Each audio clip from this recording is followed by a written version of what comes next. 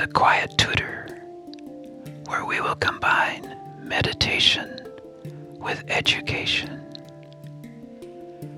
Today, we will learn about fusion energy, mankind's possible answer to global warming.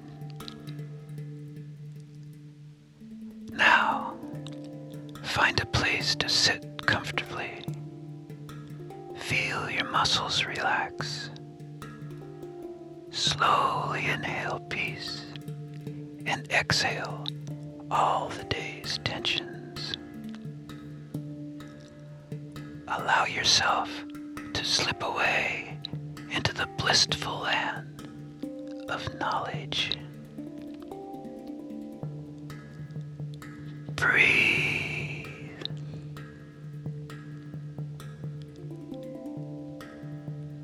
Nuclear energy produced by fusion is the stuff of stars. Every day, light from the sun takes an 8-minute journey to our planet, warming us with heat generated by the forcing together of atoms. We're all aware of nuclear power plants that provide energy in many parts of the world. Those use nuclear fission, where heavier, unstable nuclei are split into smaller elements. But in fusion reactions, the opposite happens. The nuclei of smaller, lighter weight atoms, usually hydrogen, collide with enough force to form a heavier element, helium. During these reactions, some mass is released and turned into energy, a lot of energy. You may remember Einstein's equation, E equals mc squared. Simply put, his equation means the amount of energy you can get from a small amount of mass is huge. But the sun has an advantage over us puny earthlings. Its massive gravity and heat provide the pressure needed to fuse hydrogen nuclei together. You see, the hydrogen atoms have a positive charge. If you've ever tried to push together the north ends of two magnets, you've felt the resistance. They repel each other. This is called the Coulomb force. The pressure and heat of the sun is able to overcome this force and bind the hydrogen atoms together. Here on Earth, we have to generate heat many times hotter than the sun.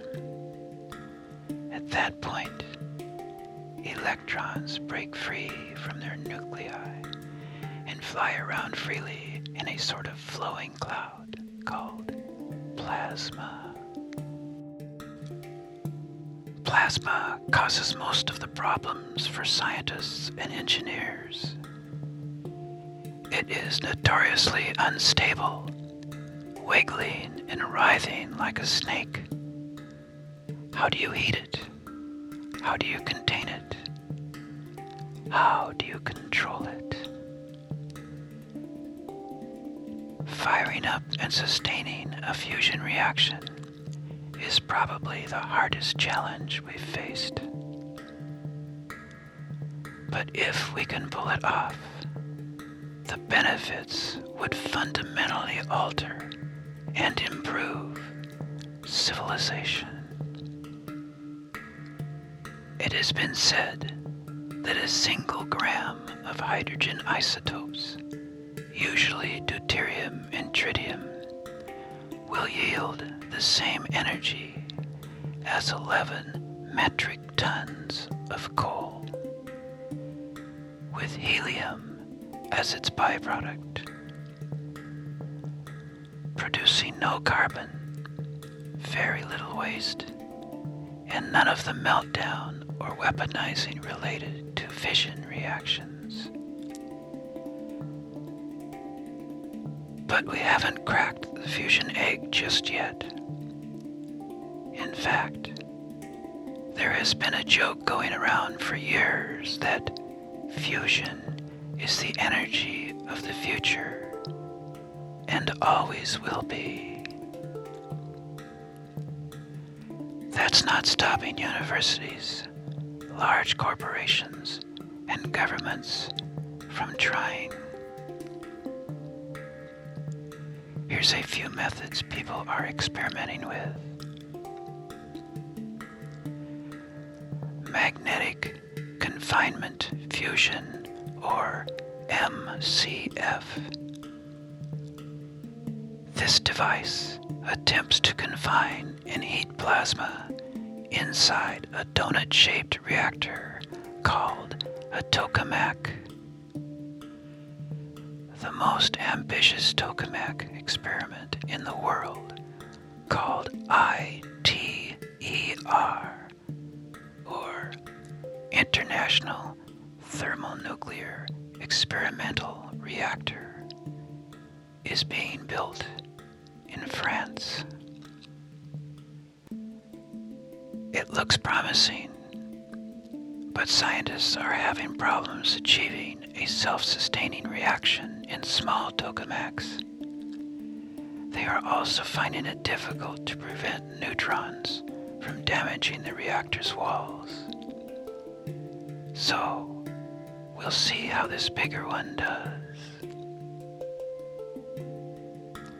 Next, we have inertial confinement fusion, or ICF.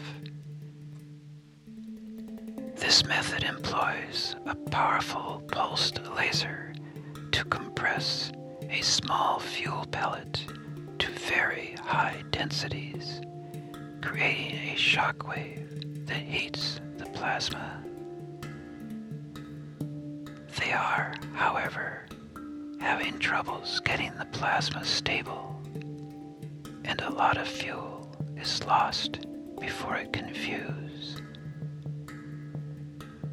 So again, we'll see. The next one is magnetized target fusion, or MTF. This is sort of a combination of the last two.